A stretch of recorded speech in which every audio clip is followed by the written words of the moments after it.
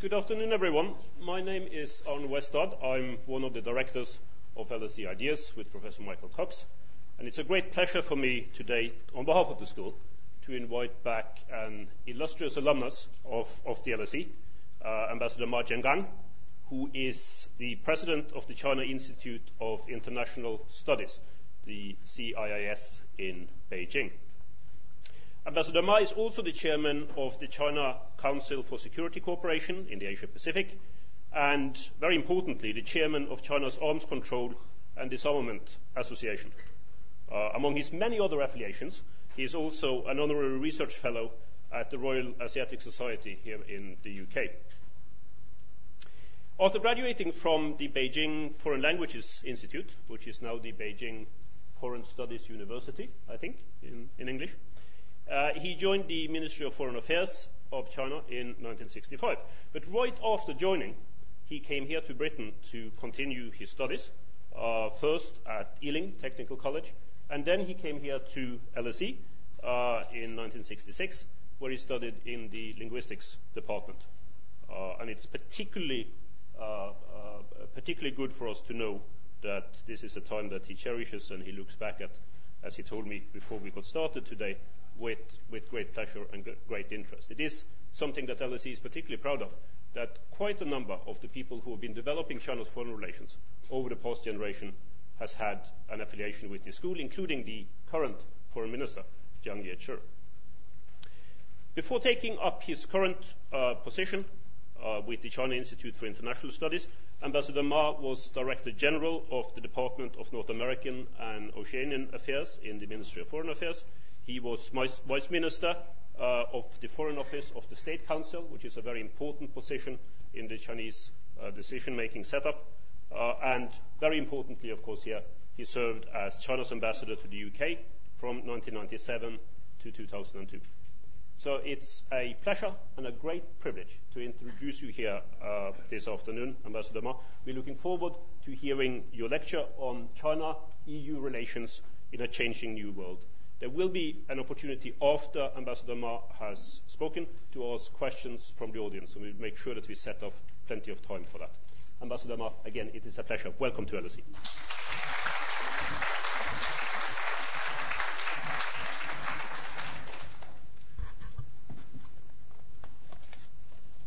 Thank you very much, Director.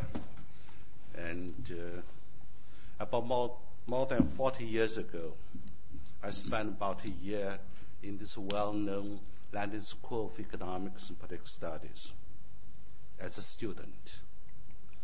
34 years later, in March 2000, I gave a report on China foreign policy here to the Grimshaw International Relations Club as Chinese ambassador in Britain. So I feel extremely happy here today to be back. Not only back to London, to UK, and to my alma mater, LSE. To tell the truth, I also feel a little bit nervous because delivering a speech in your own mother school, just like going through an examination before so many strict professors and teachers. I have found strongly the great changes in the past 40 years or so. And in the fall of 1966, when I joined the LSE, China was bogged down in the turbulence of the so-called Cultural Revolution. China was regarded by many Westerners at that time as an evil country. In 1997, when I came back to London as China's ambassador, Asia was suffering from a severe financial crisis.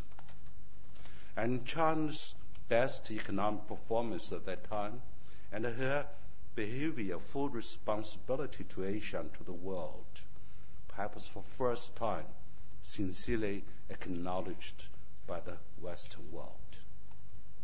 Now, China is the third largest economy and the third largest trade partner in the world, and with the largest foreign reserves.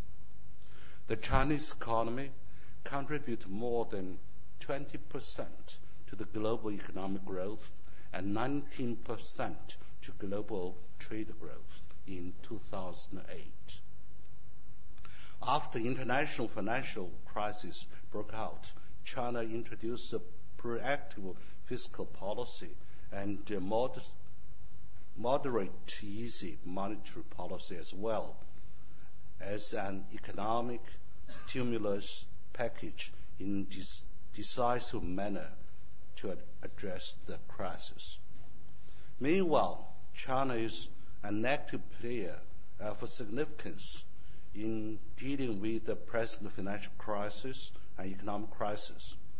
China's important and positive role in the three G20 summit has been fully recognized and praised. So, after 40 years, many people now even wondering how fast China would become another superpower in the world. What happened in China, of course, is not a phenomenon alone, but a convincing demonstration of a world that is undergoing extensive and profound changes. The greatest changes since the Cold World War II was the conclusion of the Cold War in the early 1990s. With the ending of confrontation between the two superpowers over half a century, people all over the world were expecting peace, development. But their fond dream was frustrated by the hegemonical ambitions of the United States. As the only superpower in the world, the U.S. cherished a blind belief in unilateralism and tried to build up an international order dominated by itself alone. They failed or denied to see the world trend towards multipolarity and the development of globalization, and announced arrogantly that the United States could go it alone. For a time being, the U.S. appeared so powerful and that no country or international rule could exercise restraint over its behavior. Nevertheless, the most effective power is the will of the people and the objective law of development of times. We now all see clearly the consequences of the U.S. post-Cold War strategy and policy. In the past 20 years or so, particularly the first decade of the 21st century, our world has witnessed more changes of all categories and types. Among them, I believe two are most fundamental and outstanding, with global and strategic significance. First, with the steady rising or re-emergence of a number of developing countries, the world balance of power is undergoing changes of great significance. This has begun to reshape gradually the whole international landscape, politically, economically, and socially. It is true that developing countries are still stronger and much influential at the present time, by and large. But the altering process is under development, and the equilibrium of forces will continue moving to a more balanced proportion. 20 years ago, the GDP of G7 accounted for 70 to 80% of the world total, and now only about 50 to 60%. In year 2000, the GDP of the 4 BRIC countries were only 8% of the world total, but now it was 15%. So if the growth rate is taken into consideration, one will not fail to see a general tendency of rising and falling in comparison. Since the mid-1970s, G7 has played almost decisive role in world economic affairs and even attempted political affairs. But it's agreed in the recent Pittsburgh summit of G20 that G20 will be a leading platform for the international community to tackle financial crisis and advance the reform of the international financial system. And we all remember that G7 consists of 7 developed countries, and G20, half of them are developing countries. I think this is the first important change. The second one, the world is far from security. Sorry.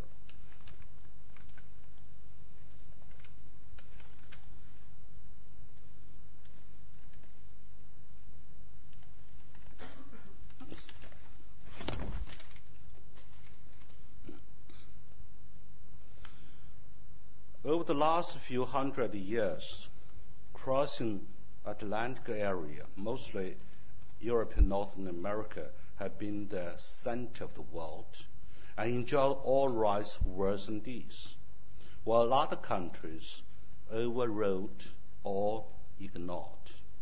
This kind of situation is bound to change, since almost all the newly emerging countries are from Asia, Africa, and Latin America. Consequently, countries that have enjoyed investor interests and privilege would have to face a challenge whether they are ready to treat the newly emerging countries in full equal terms. The second great change, countries of the world have become more interdependent, sharing increasing interests and challenges. Large numbers of global issues request more effective global governance. 1. The development of globalization has made countries in the world much more linked and connected, and their interests are increasingly interwoven. Under such circumstances, any action from selfish motive with the aim of profiting at the expense of others would often bring harms back to itself. There's less and less room for zero gains. Mutual cooperation for win-win result has become a universal concept and new catchword of the time. 2. The world is far from real security, and the international community is confronted with the numerous security threats, traditional and non-traditional, and a growing number of global issues. Old troubled hotspots, such as the problem of the Middle East region, are still hanging on, and no ray of hope is in sight. The threat of terrorist violence and the danger of proliferation of massive destructive weapons, nuclear in particular, remain looming large over the world. Quite a number of countries are caught up in domestic political wrangles. Crises on natural resources, energy, food, water, and whatnot have panicked human society again and again. Ever-worsening ecological environment and severe climate change are causing great concerns and worries on human survival. Natural disasters such as earthquake, hurricane, tsunami, and new epidemic diseases have frequently done damage to human life and properties. Then, the global financial crisis began in the United States, swept rapidly over the whole world, and almost in an instant caused the world economy from boost to bust. Many parts of the world were somewhat plunged into grave depression. Even until now, nobody can tell for sure when the crisis will be over and the substantial recovery really start.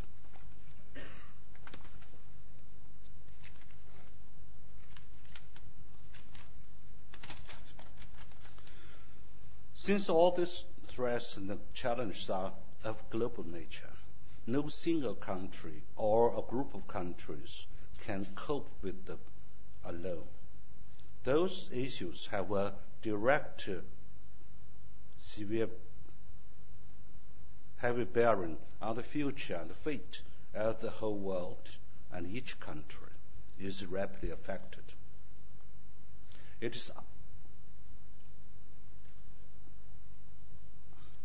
is absolutely necessary and demanding for all peoples and nations to join hands and work together in facing up the challenge. From the two big changes in the world, we can draw 5 conclusions. 1. Development remains the major issue of the world and has gained in importance. 2. The call for democracy in international relations has become stronger. 3. The recognition of the need to address security challenges through cooperation has become increased. 4. Peace, development, and cooperation are and will continue to be the trend of the area. 5. The present international system, including the international financial system, is in for major changes. Reform is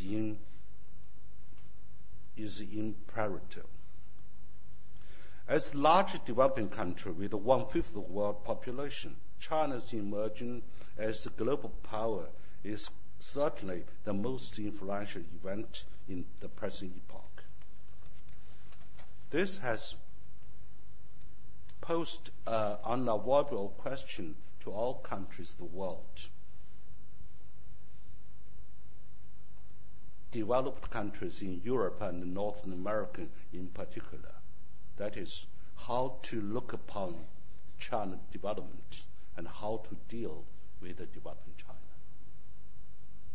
Frankly speaking, Westerners in general have failed to have a realistic, deep and comprehensive understanding over decades of China.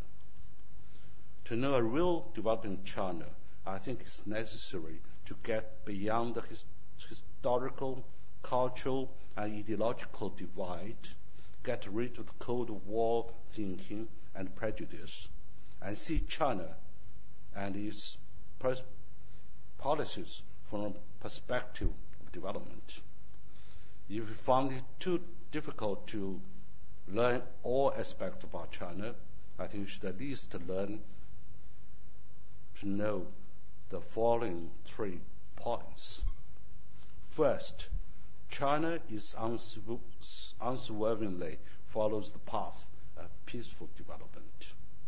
That means, 1, the total purpose of China's development is for the continual raise and of the quality and the quantity of the Chinese people's life, materially and culturally, and continue to be to the progress of the whole world, and not for world domination and hegemony. 2, China's development is mainly relying on China's own resources and raw material, but not on external expansion or plunder. China attaches great importance to cooperation with other countries and regions on the basis of equality mutual benefit. China works hard for win-win outcome in cooperation and never seeks self-development at the expenses of others' interests. 3, China stands for common development and common prosperity. China cannot develop in isolation from the rest of the world. nor can the world enjoy prosperity and stability without China. China has done its best to help other countries in their development, and also regard this as its own duty. 4. China needs more than ever a long-term, peaceful, and stable international environment for its development. And the successes of China's development have likewise reinforced peace force in the world. So this is the first recognize China as is taking a path for peaceful development. Second, China is developing a harmonious society. China development is not just for some high figures, GDP figures or trade figures, or as some Western advocate for the consolidation of the rule of the Communist Party. China is building now a moderate, prosperous society in all respects, and for the real and full benefits of the Chinese people. For this, China is applying the scientific outlook on development. That requires taking development as the essence, putting people first as its core.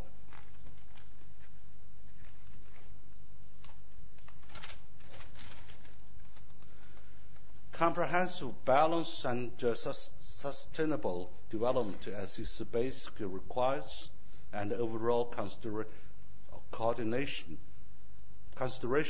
is its fundamental approach. I think this is the second point. China is not only developing economy for the figure, but also for the social welfare of people. That's including the improvement of democracy, legal protection, welfare, Medicare, education, and so on, even including environment protection. Third point is, China is promoting building a harmonious world of lasting peace and common prosperity. Owing to the time limit, I won't go elaborate on that because we talk a lot about that. That mainly includes peace, cooperation, win-win result in cooperation, and diversity and tolerance. Diversity in civilization, tolerance of different cultures. The great change in international situation has presented both increasing opportunities and challenges before China and Europe. Under the current situation, it is all more important for China and EU to strengthen cooperation in all fields. China has attached great importance to growing relations with the EU and has all along put China-EU relations high on the agenda. Thanks to the concerted efforts of both sides, China and EU have overcome the difficulties of last year and brought their relation back to the track of steady development. The two sides should observe the following in properly addressing new challenges under changed circumstances and further consolidate the foundation of China-EU comprehensive strategic partnership. First, properly address such global issues as climate change and financial crisis. Those global challenges not only require concerted response from China and EU, but also provide new opportunities and impetus for two sides to deepen cooperation and uplift their relations. 2. Properly address differences of disputes caused by difference in the stage of development and cultural tradition. As long as two sides adopt a forward-looking approach, bear in mind the overall interests of China-US-EU relations, stay committed to dialogue and cooperation, the problem will be solved properly. 3. Properly address the Tibetan-related and Xinjiang-related issues. These issues involve China's core interests of sovereignty, territorial integrity, and national security. And there's no room at all for compromise and concession.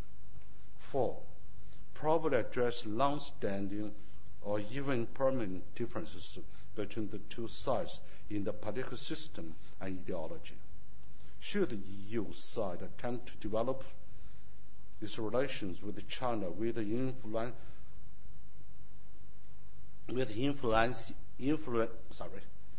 influencing and changing China's political system ideology as the goal, it will be moving in the wrong direction, and nor will it be achieve any good result. So, if I define the relation between China and EU, I should call it harmoniously comprehensive cooperation with differences. As for China-UK relations, I don't have much to say. I'm very happy to see the momentum of development has been kept on as ever. As the president of Momentum started in my term of ambassadorship, there's no change that Britain is the largest investor in China and third largest trade partner with China among EU countries. But only the volumes have changed greatly. I'm looking forward to China-UK relations with great expectations and strong confidence, and I also wish a very prosperous development of my alma mater, LSE. Thank you very much.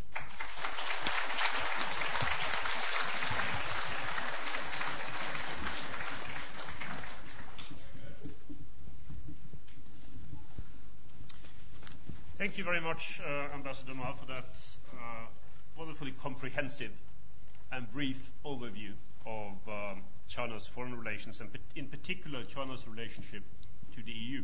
We're going to take questions from the audience here, but could I just start with one question? One issue that's always puzzled me when I'm in Beijing, and maybe even more now than in the past, is that a lot of Chinese intellectuals and a lot of Chinese foreign policy decision makers have an interest in the EU, but what they're really most interested in is the United States. They're always drawn in the direction of thinking about American power first and foremost, and then thinking about the relationship to the EU as something that is definitely growing in importance, but doesn't have anything like the strategic significance or even the economic significance of the overall relationship with the United States. Now, do you think that there is a change underway on that, or will this remain the situation for the foreseeable future? If you review the relations between China and the United States and relations between China and Europe, you can find that in the early days, actually, the Chinese government attached more or greater importance to our relation with the EU than with the United States. And now, according to my own experience and from what I've learned, the Chinese government have not changed this strategy, or rather, we treat the United States and EU on equal terms. That is, we attach importance to our relation with the US and also attach important relations to EU. Of course, the United States is different from EU. The United States is one country, while EU is an integrated community, or you may say, and with 27 countries. So sometimes we have to deal countries one by one. So that's creates some problem. But that does not mean that China neglect our relation with the EU and we give more attention to the US. Of course, in the past years, that's a reality that China trade relations with the United States have developed very, very fast, and we have many other cooperations. Actually, if you look at the relationship between China and EU, the total trade figure is larger than that of the United States and China. And the cooperation in science technology is stronger than the cooperation cooperation between China and the United States. And there are many other things. I think the situation is different. United States and EU in different situation. But I think the attitude of Chinese government is not different treatment to the two parts. Thank you very much. Other questions? Please raise your hands if you wanted to ask questions. There's one up there, front row, please.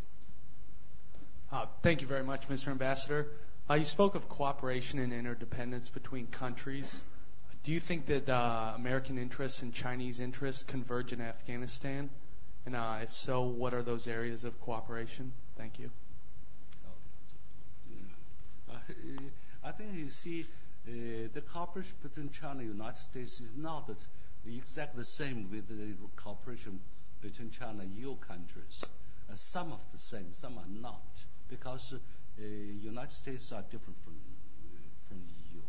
And I mentioned that the attitude of the Chinese government is the same. I just give you a few examples. For instance, when China decided to buy some Boeing aircraft, we always would at the same time consider how much Airbus we should buy. And when China sent a purchasing group to the United States, we would immediately try to organize a purchasing group to European countries. The difference is that in the United States, you travel to one country, if you have $10 billion money ready to buy, you can spend the whole money. Well, in Europe, sometimes you have also prepared $10 billion US. You could only spend 5 or 6 billion, not the whole thing, because you have to offer the thing China could buy. I think there's no, from the attitude. That's a wonderful dilemma to have. Yeah, and of course, there's another thing. For instance, the international cooperation, and China now has strengthened its cooperation with the United States on some global issues. But at the same time, China also worked very hard to cooperate with the European countries on some international issues. But there sometimes you find different views on this and that. But one thing is certain, for instance, the financial crisis, I think China had a very good cooperation with UK, for instance, for the summit in London, and also with other countries. Premier Wen Jiabao visited the European countries earlier this year. He talked with many leaders of countries and tried to find ways so that we can cooperate and jointly facing the challenge. Of course, we also have the United States have 2 summits, so we have more chances. What about the issue of Afghanistan that was raised? Is that something where you see a difference in approach from China and the EU, and for that matter, the United States as well? I think China showed great sympathy to Afghanistan, and China after the war, China has offered a large sum of money and all kind of other materials for the reconstruction of the country. Afghanistan is a close neighbor of China. Certainly, we hope that Afghanistan could come back to stability and peace as soon as possible, so that people can enjoy a kind of a peaceful life. But the question is, the war on Afghanistan was started by the United States, and later, mainly the NATO troops stayed there. And when President Obama came to power, he decided to give more support to Afghanistan than Iraq. I think the situation there is very complicated. But I think China certainly will play a positive part in helping restore peace and stability in the country. And we will continue to offer help in the reconstruction of the country. Very good. Other questions? Please. Do we have a microphone? Just on the front row. Yeah, I'll get to the other questions as well back there. Please. Thanks. China has called for democracy in international relations for several years. Does this have something to do with the democratization of China's domestic politics? And what are the major impediments to EU's lifting of arms embargo against China? Thanks. Yeah. Can I Can I take one more question? The lady over there. Black, yes, please. Just wait for the microphone. Well, thank you very much, Ambassador Ma. And I'm a Chinese postgraduate who are studying in the UK. And you are one of the most outstanding and respectable ambassadors in China. We have been looking forward for your lecture for a long time. And my question is that, we have plenty of Chinese students who are studying in the EU. And we are a large group of Chinese people who are studying abroad. And in this changing new world, is there anything we can do as students we can do to improve the China and EU relationship? And could you give us some suggestions about this? Because we have the responsibility of our country. And finally, I have a personal request. That is, could you take a photograph with us, Chinese students, after the lecture? Okay, thank you very much. I wonder a little bit about the latter one, because I do know that the ambassador is very short of time when he's leaving from here. But he will answer your question, most certainly. Thank you. Thank you very much. Two questions. One on democracy abroad and at home, and one, what can Chinese students do to assist? I once commented about the United States. The United States stress a lot about democracy in its own country, but have never practiced democracy in international relations. And in the first place, I think when there are about 200 countries, big and small, and strong and weak, but the world affairs is the affairs of all people of the world. So every country have the right to decide or to take part in decision of world affairs. So I think a world community is like a big village. Everyone have a right to express the ideas and so on. As for domestic democracy in China, it's not that China does not need democracy in the country. Actually, we also pursue democracy all the time. And of course, democracy could have many different interpretation and practice according to the real conditions of the country. There's not a universal pattern that every country can follow. And I served in many Western countries. When we talk about Western democracy, they very often stress about multi-party system or direct election. I think this the two outstanding symbol of so-called democracy. But I just ask a question. Many countries have some multi-party rules, and many of the leaders are elected by direct election. I wouldn't say all are bad, but you can find a lot are not that satisfactory. So a guaranteed democracy is not by form, but by its essence. And in China, we try to improve the real rights of people. And as a matter of fact, now we have many ways to express our ideas, and we have many ways to offer ideas in the governance of the country. And we have many ways to comment on the government's work and so on. And the whole set of these sort of things, because I cannot tell you in full length how much we have done for that. But if you look at all the Chinese government or party documents, strengthening democracy is always a very important part of that document. It's not to state only on words, but also try to practice in deeds. So I think China stress about democracy in international relations does not mean that China do not practice democracy at home.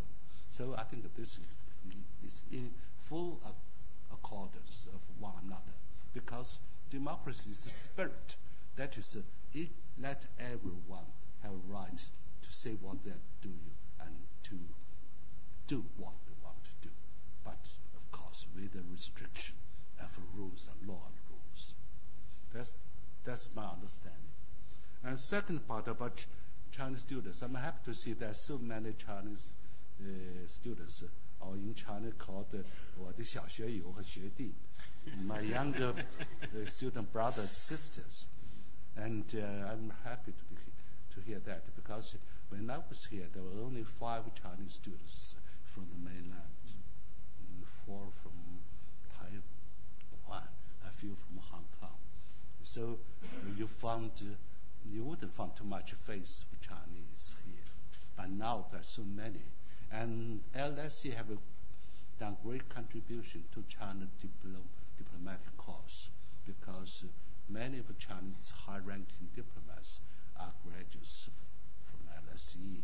As the director mentioned, Mr. Yang Jiechi, our foreign minister, our ambassador to United Nations, Mr. Zhang Yesui, and also Mr. Wang Guangya, another foreign minister, and even the former China's chief negotiator for WTO are all graduate studies here at LSE. There are some younger ones. They play a very important role now in the foreign ministry as other department of China. From this, you can see the education at LSE, to some extent, according to my understanding, quite suitable to your future work.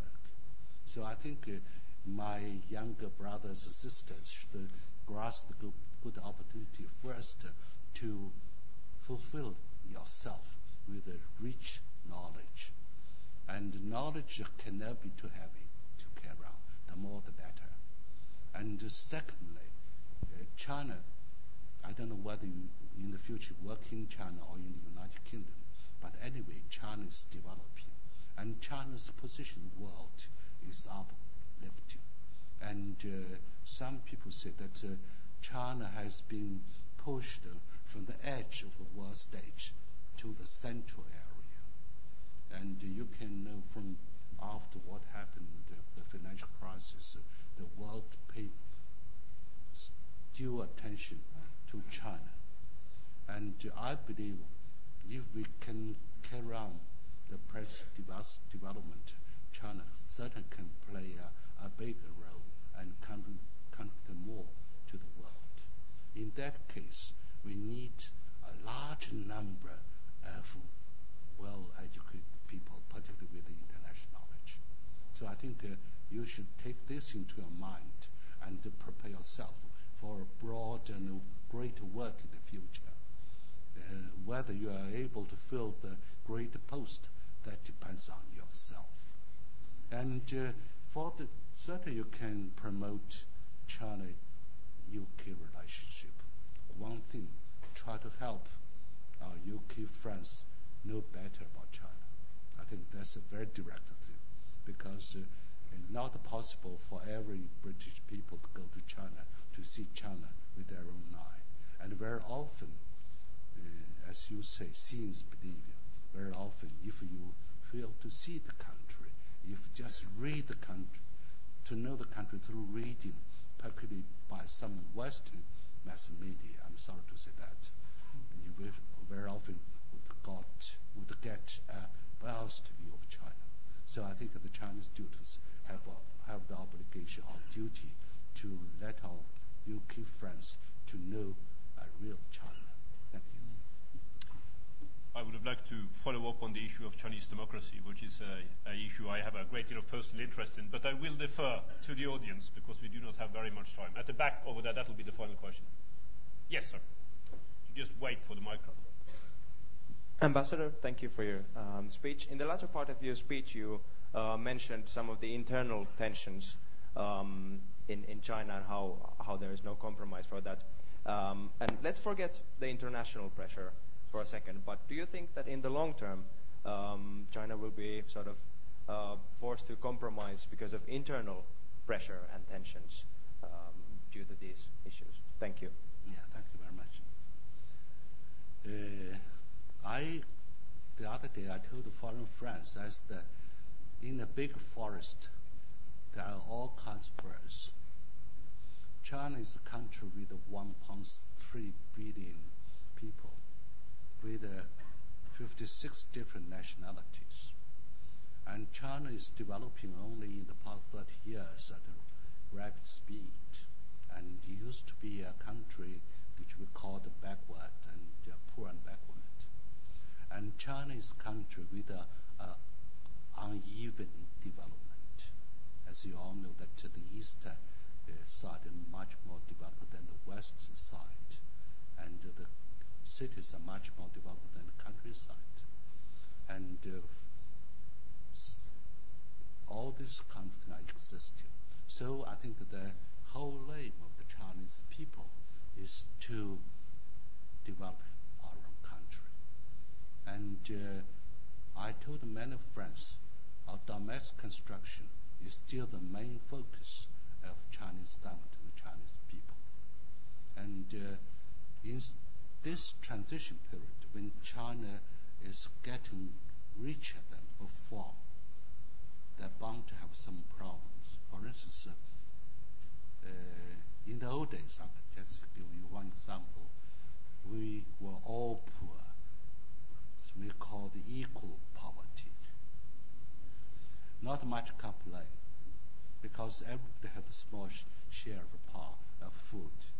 And nowadays, with the development nowadays, particularly when market economy is introduced in China, and this will follow the rule of market economy. So there are bound to be that some people getting richer, and some people are also get rich, but not as fast as some people. So there will be a larger gap than before. So there are some complaints. I think that's natural. And China's reform, in my opinion, is a gradual process.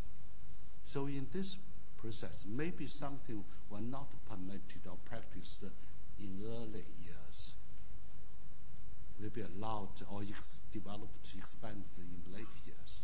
So there is also could create some problem. And as I said, the imbalanced development in different regions and even among different nationalities could be another problem. So we Chinese are very sober-minded. We know that we are facing very complex challenges.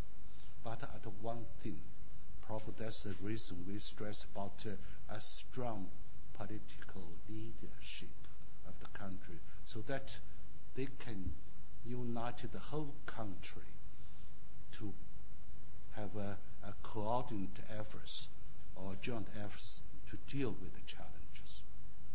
If China through to a chaotic situation with so many different centers, there'd be more difficult, there'd be more trouble to China.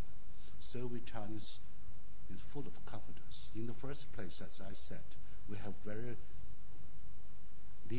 wise leadership, strong in joint support the whole nation. Two, all over the whole country, development is common cry, common demand.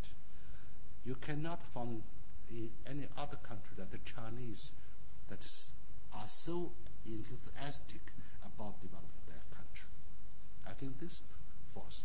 Thirdly, after 30 years development, we have made great achievements, but there are still a lot of area and fields need to be developed.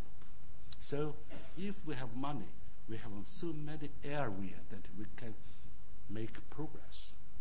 And this means a potential area China can continue to develop. And after 30 years, we have summed up quite a few successful experiences. I think we're bound to have difficulties, bound to have challenges, but we have confidence to overcome them. So from this financial crisis, you can see why China could lead the world to have an initial recovery. And this year, almost can certain that our GDP can grow at a rate from 80%.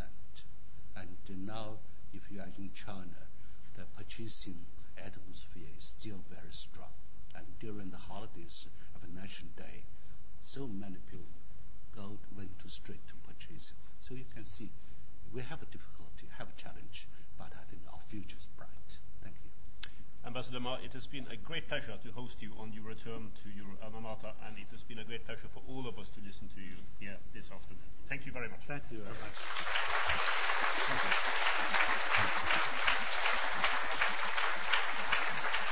Can I ask the audience please to remain seated as the ambassador is leaving, because he's really running very short of time on info.